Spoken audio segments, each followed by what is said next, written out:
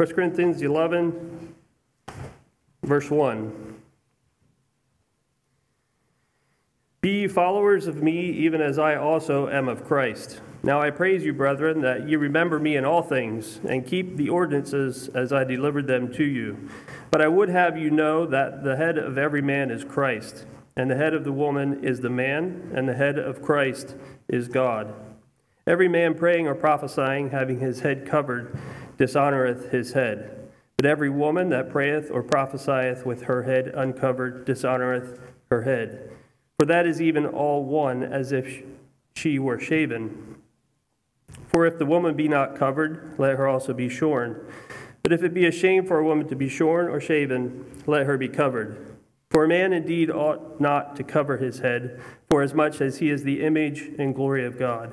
But the woman is the glory of the man.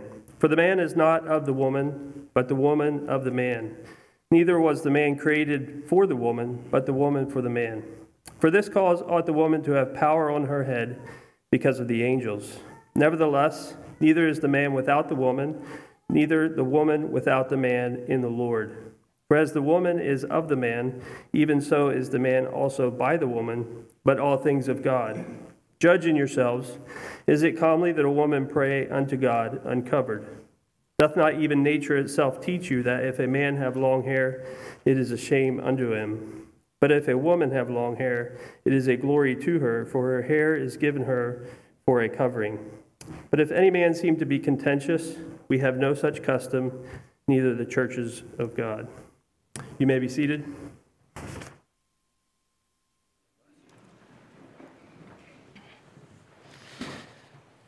Good morning. So good to be in the house of God this morning. It's just good to be with you, and hear the singing this morning, be a part of the singing and the devotion, Sunday school lesson, and the topic. It's just great to be in the house of God. This morning I chose to have a sermon on the war on morality, the headship order, and the head covering. You may wonder why such a topic. I think I may have preached on the headship covering 5-6 years ago. I've been asked by people, or I've heard people have said, this is something we don't preach on very often, so maybe I'm going to be a little redundant and say some of the things I said the last time. It is a hard topic in many ways, and it's studied. 1 Corinthians 11 is studied by many theologians, and there's a lot out there on this topic. Many theologians spend hours and hours on 1 Corinthians 11 trying to understand what it's about. And I don't claim to be able to give you a clear, perfect picture, and definitely just scratch the surface on the three topics of morality, headship, and the head covering this morning. Love to hear more from you. Dig in God's Word. There's a lot there on this topic. So after the sermon, continue to study what God has on this for us as a church and for maybe us as individuals. I'm going to open up with a verse in Ephesians. In 2 Corinthians. For though we walk in the flesh, we do not war according to the flesh. For the weapons of our warfare are not carnal, but mighty in God for the pulling down of the strongholds. You've been spending any time in the news the last 3-4 months, may have been a little discouraged. There's a lot in there about rioting in the streets, Supreme Court continuing to take away rights of employers given to the LGBTQ crowd, churches taking away their rights to worship and sing together as a group, abortion clinics opening during the pandemic, and transgender operations taking place while restricting cancer treatment, and the list goes on of just things that we say morality and breakdown of morality in our nation. We say, what's going on? We're engaged in a battle, brothers and sisters, and it's real. And there are many who are standing strong, but there are many in the church who are falling in this battle and refusing to fight. We cannot fight that war in human strength or wisdom, but like Paul says in verse 4, the weapons of our warfare are not carnal or human, but we are fighting with weapons that are mighty in God. In other words, we have supernatural weapons. That's good to know, isn't it?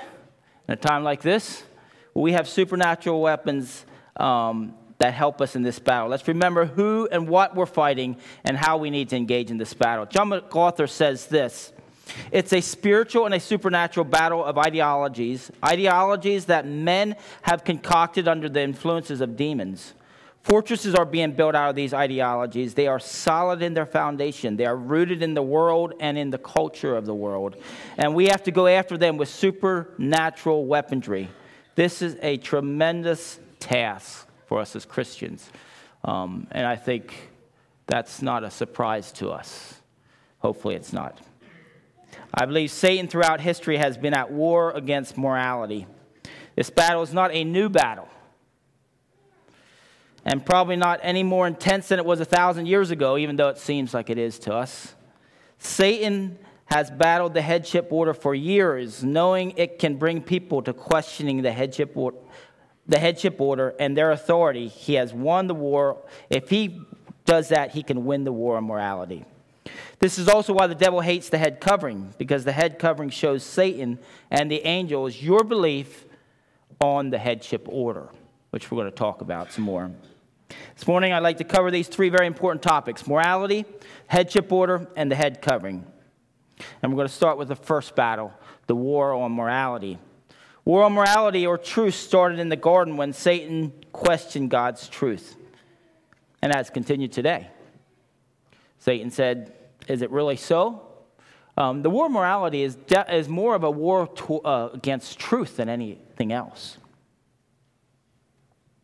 This is also why Satan hates, in fact, before we finish the first book of the Bible, Genesis, we read about every type of immoral behavior and Satan's battle to pervert all mankind. Now listen to this. This is Genesis. I'm just going to go over this real quickly. In Genesis 4, verse 23, we have the first polygamy. In Genesis chapter 9, verse 22, we have the first lustful look stated. In chapter 16, verses 1 to 3, we have the first case of idolatry. In chapter 19, we have the entrance of homosexuality with all its perverseness. In chapter 34, verses 1 and 2, fornication is introduced. In chapter 38, the first case of incest is written. In chapter 38, verse 24, the first prostitution. And in chapter 39, the first specific incident is recorded of seduction. So before we get out of Genesis, we see every type of immorality that we're dealing with today in our culture. People are bombarded with perversion, all designed by Satan through the world system. If you look back at our nation's history, around 1920, if you like history, you would say this was called the Roaring Twenties. Some things happened. And if you want to... Well, maybe I'll go on with that a little bit. This is a time of great wealth and a great change in the culture in our country. It's also a time when the morals of our country started to break down. The feminist movement brought an end to the head covering in society. That's when, before this, most women in society, whether church-going or not, wore the headship covering. The Roaring Twenties, the feminist movement, was the beginning of the end for the head covering for many people in society. Now, we're not even talking churches. Later on, churches gave that up also. The feminist movement brought an end to the head covering in society, eventually also in many churches. The feminist movement also was the beginning of many other moral battles like divorce and remarriage. And then in 1973, Roe v. Wade and the legalizing of abortion, and more recently, the legalizing of same-sex marriage. These battles were lost in society and then quickly lost in many churches. You see, these battles are not only moral battles, but they're satanic battles going on in our society. Satan will always battle not only in society, but in our churches' morality.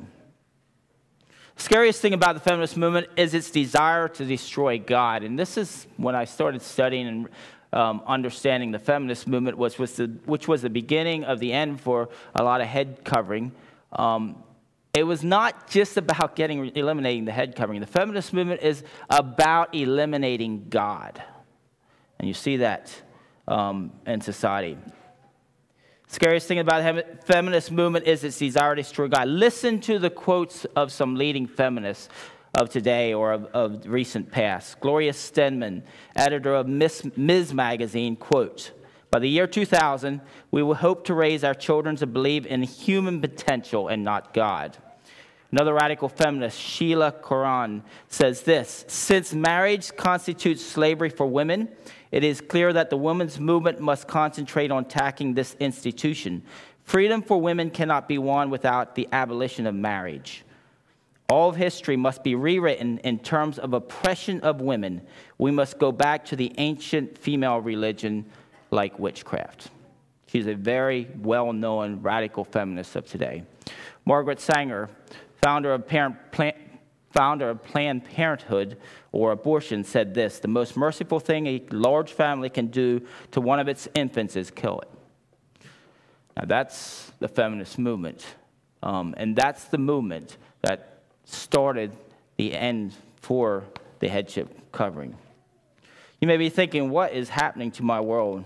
But I'd like to remind you of this. The battle Satan has long raged in our world, its origins came very early after the fall. Feminism is a very old heresy.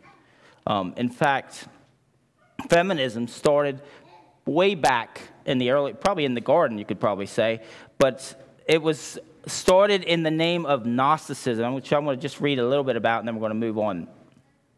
Feminism is an ancient form of paganism. In fact, the very same one that Paul faced in the 1st century AD when Paul was writing to the Corinthian church. The ideologies of this time weren't any different than what we're facing today. In fact, the best way to understand is that it is a repackaging of what we know of today as the New Age movement. It was called Gnosticism. Gnosticism from the Greek word gnostis, or to know. In ancient times, there was always people who said they had higher knowledge. They had ascended beyond the frivolous, trivial, low-level thinking of most people, particularly Christians.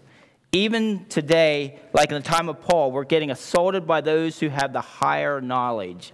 Brothers and sisters, that is a scary word. When people try to come to a Christian and say, "I know way better than you, I have a higher knowledge," that's old heresy. That's not new. And the devil will constantly work on us as Christians by making us believe we're not smart, we don't know anything, and we're simple. We call this thinking today the New Age religion. The parallels of Gnosticism, New Age religion is starkly similar. You see, the devil's at war against truth and God's word. If he can get us to believe this headship order and the head covering doesn't matter anymore, he has us where he wants us. Let's take a closer look at the headship order Paul is talking about here in 1 Corinthians 11. And if you look at verse, I hope you have your Bibles open to 1 Corinthians 11. We're just going to look at some verses in 1 Corinthians 11. I'm not going to go into many details this morning about 1 Corinthians 11, but there's a verse there on verse 4 talks about headship. Verse 3. "But I would have you know that the head of every man is Christ, and the head of the woman is the man, and the head of Christ is God." Here's the headship order that we hear about and Paul talks about. It's the authority structure that Paul is talking about here. I'm just going to make a couple points about that, and then I want to talk about the three different headship orders. It's not hard to see we're living in a generation that hates headship. Is that right? Read the news. We have rioters against authority. We have many people fighting many things. People don't want someone to tell them what to do. We all want to be our own authority. And we wonder why our world is turned upside down. And before we point fingers at Antifa or BLM, let's take a look at our own lives. What headship order are we fighting? What's the battle that Satan is trying to get us to fight? What authority are we fighting? Dr. K.P. Kohanan, pastor of the Metropolitan Believers Church in India, in his book Headship Covering, says this: Paul wanted the believers at Corinth to grasp the depth of his teaching, the headship order, the foundation from which all of God's acts originate. This foundation, the authority, the government of God, flows from the throne of God and is basic for the teaching and practice of the headship order or the head covering. In 1 Corinthians 11:3, the headship order is God's government and his order of authority. In many ways, the headship order doesn't always make human reasonable sense. You start studying this a little closer and you're like, it doesn't quite logically make sense. And that's where the feminists, that's where the world goes. Does it make sense for men to have, for women to have to be submissive to men? In a lot of ways, you could soon have yourself believing that just doesn't make sense. And it doesn't have to. It's what God has asked us to believe in and do. And that's why the world rebels against this. But as Christians, we want to stay under God's umbrella of protection. We need to believe it is God's way and his government and follow his headship. Another interesting quote I found by Watchman Nee, a well-known Baptist Chinese pastor, said this about the headship and the headship covering: the matter of head covering belongs to God's government. For those who do not know God's government, it's impossible to exhort them to have their heads covered. They will not be able to understand how much is involved in this matter. So what is the headship order? And let's go right to 1 Corinthians 11:3, and let's look at the first of the headship order. First of all, God is the head of Christ. We see Christ as equal to the Father, yet submitting to the Father as his leader and, may I say, his authority. Now, this is kind of hard for us to understand, right? God and Jesus are equal. Is that right? Yeah. But Christ submitted to God's authority. So I think it's very easy to understand that that's kind of a picture of marriage, or a man and a woman. We'll talk about that some more. When Paul brought this concept to the church, it was a radical change for how the Jews treated women. Let's think about it this way. In today's society, the idea of women submitting to men is hard for us. It's hard for anybody to accept or comprehend. Back then, in the Jewish culture, in the culture of the day, women were treated very second. They were not equal to men in any ways. And that's changed dramatically since Christ came and brought the idea of submission and headship and saying men and women are equal. They're not. One's not higher than the other. So in some ways, this idea of headship was an idea of women being equal now to men, just like Jesus is equal to God. Think about it this way. What if Jesus wouldn't have submitted to his Father? That is exactly what Satan was tempting Jesus to do when he took him to the high mountain to tempt him. He was hoping he would convince him to be his own authority. Listen to this. Here's Matthew 4:8-10. The devil took Jesus to a high mountain, showed him all the kingdoms of the world and their glory. And he said to him, "All these things I will give to you if you will fall down and worship me." Jesus said to him, "Get thee behind thee, Satan, for it is written, you shall worship the Lord your God and serve him only." Basically, that battle right there was saying, battle of, will Jesus submit to his Father? And Jesus said, "Get thee behind me, Satan. I don't want to hear of it. I will submit to my Father." Let's look at more verses in the Bible showing Jesus' submission to the Father. John 6:38. "For I have come down from heaven not to do my own will, but the will of him who sent me." 1 Corinthians 15:28. "When all things are subjected to him, then the Son himself also will be subjected to the one who subjected all things to him, so that God may be all in all." That was Jesus, that was Paul wrote that. Jesus speaking of his submission to his Father. So this thing of submission starts with Jesus' submission to the Father as a wonderful example of what submission should be all about. And if Jesus wouldn't have submitted to his Father, where would we be? We wouldn't have redemption. We wouldn't be here this morning. There'd be no point to coming to church. Christ set the example for all of us how to submit to our head. And because of his example in submitting to his Father and willingly dying on the cross for us, we have salvation and redemption. That leads us to the next headship order. Christ is head of man. The next headship order. Too often the problem starts here. I think the problems in our society are probably not feminist women problems, but probably men problems. Men not submitting to the Father, or men not submitting to Christ. Are we men willing to submit to our authority? We say, are we willing to submit to Christ? But how does that look? Let's look at a few practical ways. I'm just going to go into some practical ways for us as men here, since this sermon is not just for women. Let's look at practical ways we can submit to our head, Christ. How are we doing as leaders of our home, leaders in our youth group? Are we stepping up to the plate, showing true godly leadership? Are we the spiritual leaders in our community, or are we expecting the ladies to lead out? That's part of submission to the Father, our submission to Christ. Christ asks us to stand up as leaders, men. If we don't do that, we're not submitting.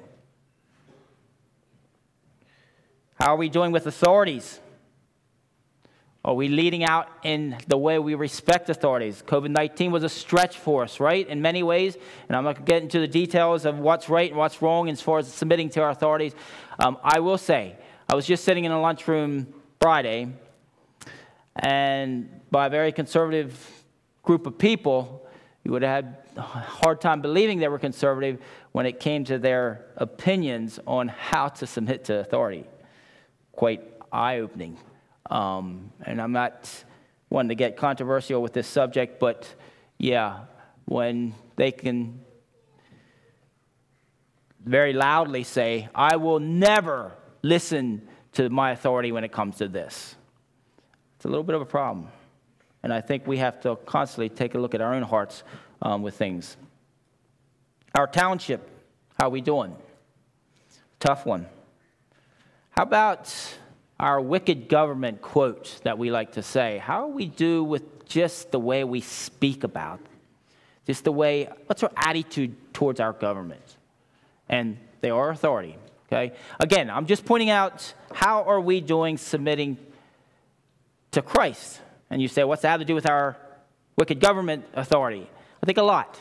We set the example on how we submit. Christ asked us to submit to our government. How are we doing?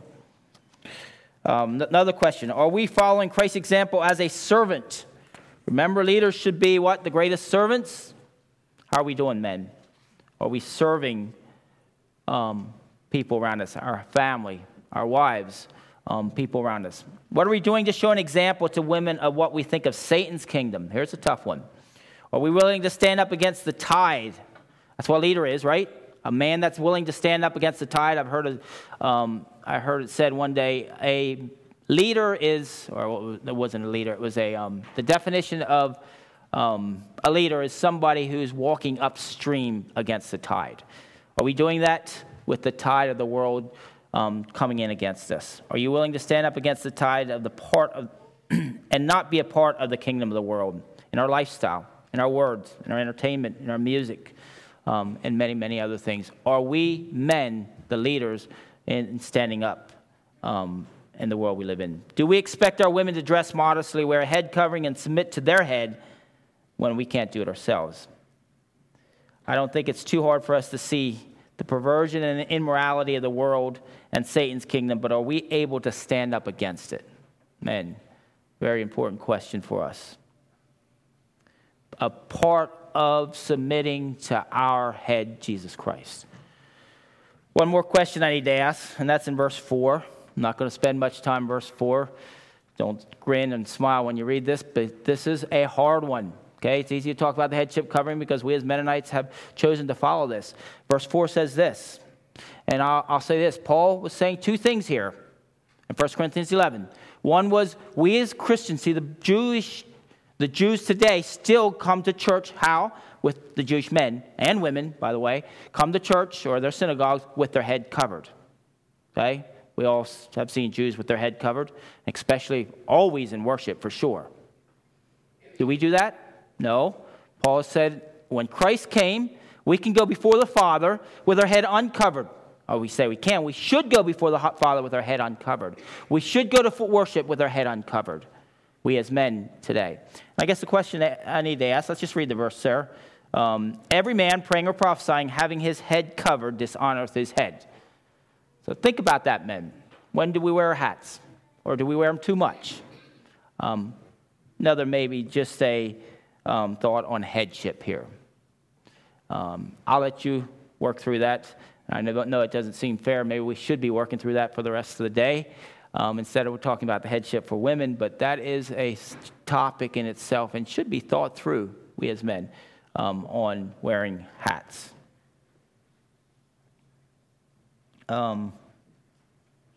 Next one. Next headship order.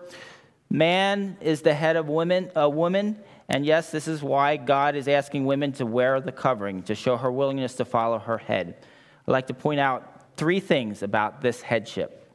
First thing I believe is important to point out here for all of us is that the matter of woman's subjection to men, man's leadership, and the head covering is this. It is not about us. The headship order and the covering transcends the physical realm and represents something much deeper than we can see here on earth. There's much more to the headship order than what we see. There's much more to a woman wearing a covering than what we see. And I'm not going to have time to spend on that, but that is, a lot could be said on this. It's also not about inferiority. Second point. Women are equal in value to men. Make it very clear. It's not hard for me to understand that being married. My wife is as important as I am, and probably much more in a lot of ways, and our home for sure. Women are equal to men. And I think the picture of Christ and Jesus just makes that so clear. I mean, God and Jesus. Jesus submitted to God, and yet Jesus is as equal to God. And so the same for women and men. The headship principle has nothing to do with inferiority, whether academically, spiritually, morally, socially, or anything else, but God is the one who ordained it. This is his authority structure, not a man-made thing. Okay, so very clear. Women are equal to men in many ways. It was established in the garden before the fall as a creation principle, and who are we to rebel against it? If we are literally rebelling against God and his creation principle. We shouldn't be surprised if our country is in turmoil if we work so hard to rebel against this principle. And I have to say, I shouldn't be surprised if our churches are in turmoil if we've been working so hard to rebel against the principle of headship and the head covering. And I think it's one reason you find lukewarmness so much in many churches because of rebellion against some of these principles. It's a principle clearly demonstrated in the Trinity. All 3 are equal, and yet to keep order, there must be a headship and subordination. The Son willingly submits himself to the will of the Father, and the Holy Spirit doing the work of the Son. You as a woman have the opportunity to show the world how Jesus showed subjection to his Father. We just covered the second battle Satan has been waging, the battle against the headship principle. Let's now look at the head covering, the third battle that I think Satan is waging against, and that's the battle of the head covering. I want to make maybe just a disclaimer here, or I don't know if that's called a disclaimer. In doing this, I am not encouraging, in studying this or talking about this, I am not encouraging self-righteousness as believers. We're not better than others if we obey this command. That's not the point. And if it brings self-righteousness to us, shame on us. A beautiful thing that God is asking us to do can be destroyed by many things like self-righteousness. Neither am I encouraging you women to wear the head covering for legalistic reasons. But what I'd like to encourage you is to follow God's command because we love him. We want to glorify him because of what he did for us. The covering is not a salvation issue, but a great benefit and a blessing for us as a church to follow. The head covering. Why is it for today? I believe, first of all, and probably the most important reason to wear the head covering is the Bible commands it. Okay? I'll say this about 1 Corinthians 11.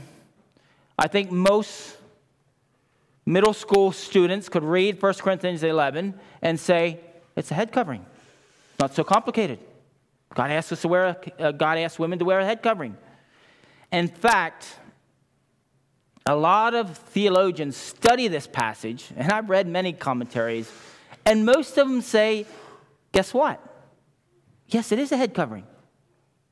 Some of them will say it's culture and use all kinds of reasons why we don't need to wear it, but most theologians go back and say, yeah, that's what it is. Not so complicated.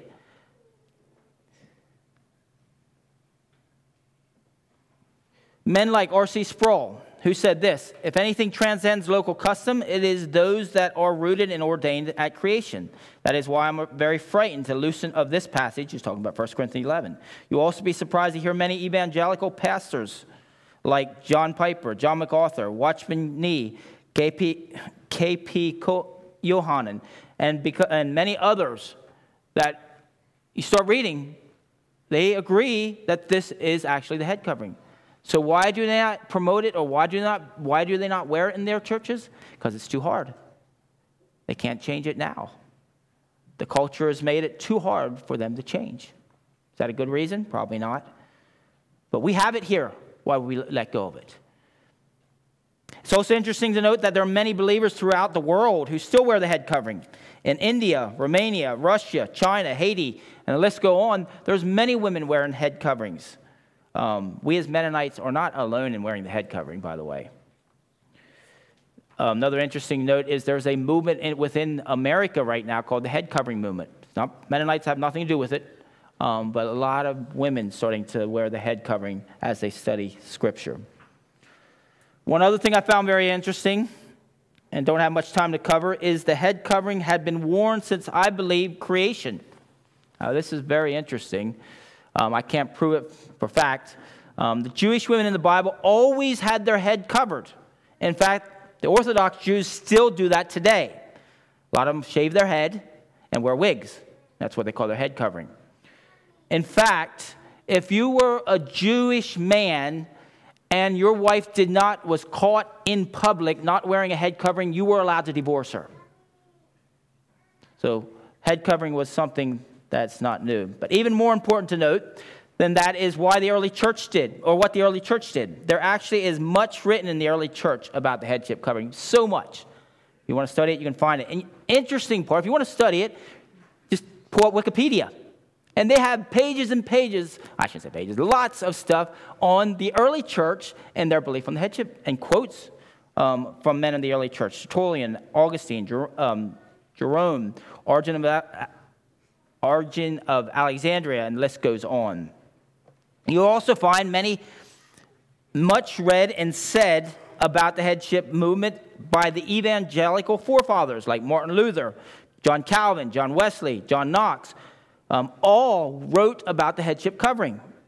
Here's an interesting quote by John Calvin, kind of prophetic, and I'm not going to read the whole quote, but I'll just read some. I think I may have read this earlier. So if women are thus permitted to have their heads uncovered and show their hair, they will come to make this an exhibition as if it were a tavern show. They will become so brazen that modesty and shame will be no more. In short, they will forget the duty of the nature. So when it is permissible for women to uncover their head, one will say, well, what harm is it in uncovering? And he goes on and on about that. That's John Calvin.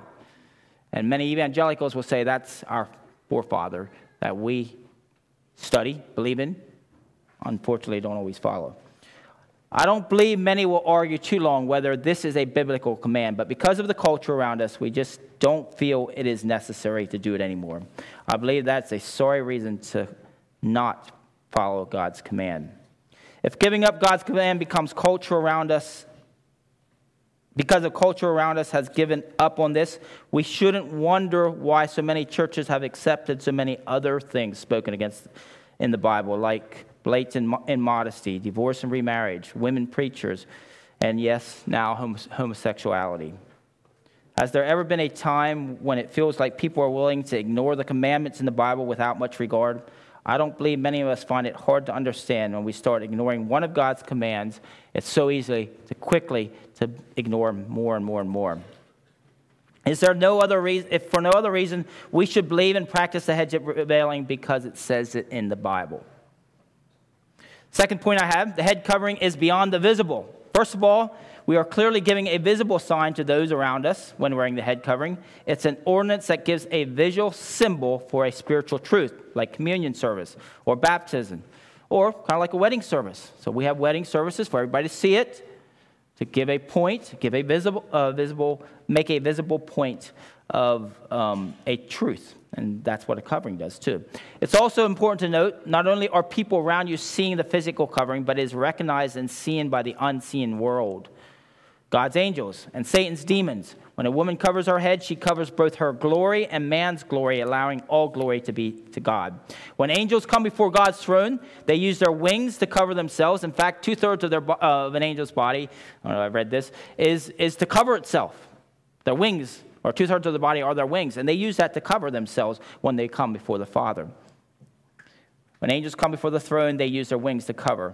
They understand the holiness of God and believe it grieves them when they see a woman coming before the Lord with their head uncovered. Listen to this. This is an early church father, St. John Chrysostom. An early church father says this: "If the air is filled with angels, how much more the church? Hear the apostles teaching this when he bids the woman to cover their heads with a veil because of the presence of angels." In Satan's first act of rebellion, he sought to project himself in his own glory, like it says in Isaiah 14:13. "I will ascend into heaven, and I will exalt my throne above the stars." Some people believe in his first act of rebellion, he came before the Father uncovered. Now, I'm not just talking about his head uncovered, but his feet, and that was, angels always come before the Father covered. Like Watchman Nee says, no wonder Satan persistently opposes the matter of the head covering. It really puts him to shame. We are doing what he has failed to do. Got that, ladies? Men? We're doing what he has failed to do when we wear the head covering. We may have wondered what Paul has meant in verse 10. "For this cause ought the woman to have power on her head because of the angels." I think it has something to do with this.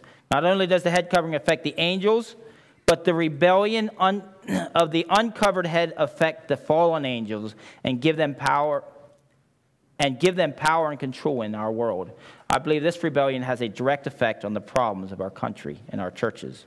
That brings me to the third point. The unveiling of the head covering in our society and churches has a direct effect on morality and rebellion in our country. I don't have a lot of time to spend on this. There could be much said on this. The feminist movement of the 20s was the beginning of a downward spiral of morality in our country. One of the first things that changed in our churches in this movement was the head covering. But we all know Satan wasn't satisfied there. It's not hard to understand what else he did.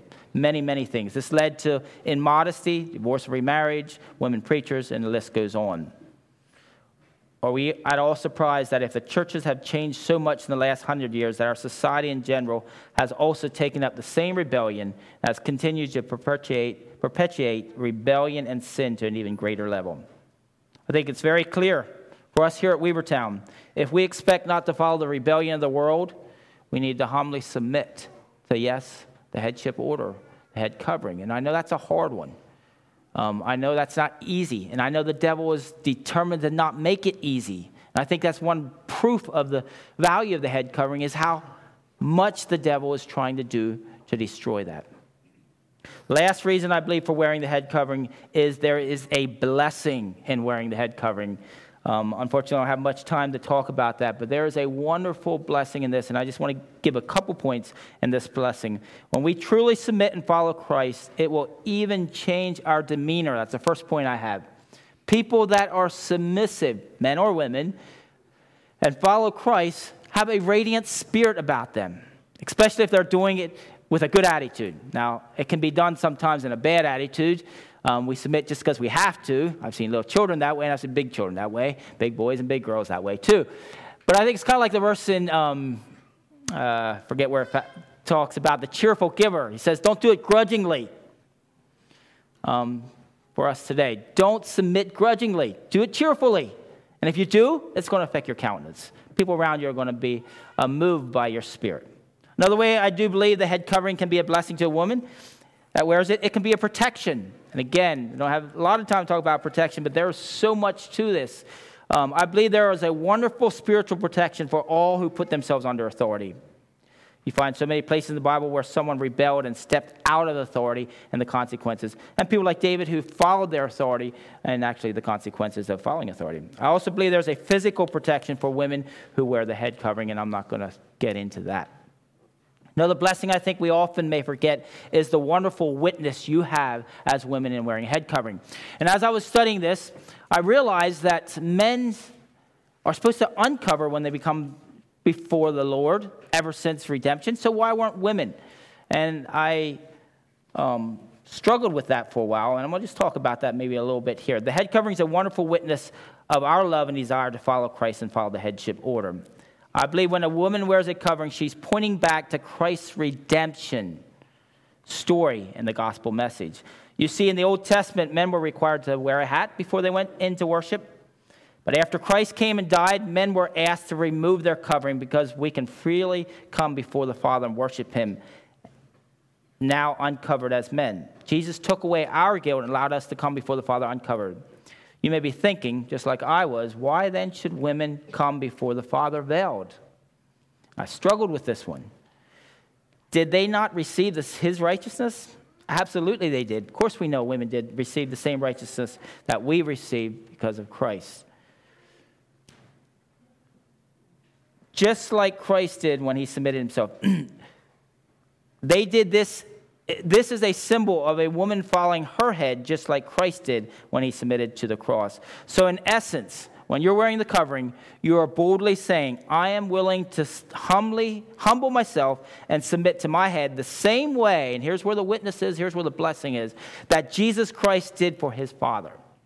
In Mark 14:36, Jesus says, and he was saying, Abba, Father, all things are possible for you to remove this cup from me, yet not what I will, but you will. You are a testimony to all who see you wearing the covering of Christ's submission to his Father and of our redemption because of what Christ did on the cross. So in essence, when you're wearing the covering, you're showing everyone the gospel story. You're a witness of what Christ did in submitting himself to his Father. And because of that, we can have salvation. Women, your covering when you wear it is a symbol and a testimony of the gospel message. In conclusion, I'd like to say I've only scratched the surface, and I think you probably caught that pretty easily. I'm sure I missed a lot. But we as Christians are so blessed to have our loving King set an example of headship to us. His commands are never grievous, but a blessing. After all, wouldn't the creator of the universe create a perfect structure for his children to follow? I'm asking that as a question. Wouldn't he do that? I think we know that answer. His commands are not only ones that work, but they're also ones that ultimately bring glory and honor to him. They are what cures the problems of our sin in our cursed world. When we understand and practice our King's headship principle, it will be a blessing to our church and our community we live in and will change the world around us. It's a principle that works, and it's worth following for our generations and for generations to come. I'd like to close with 1 John 5:3. For this is the love of God, that we keep his commandments, and his commandments are not burdensome. Blessings to all of you as we seek to follow God's command. Let's kneel together in prayer.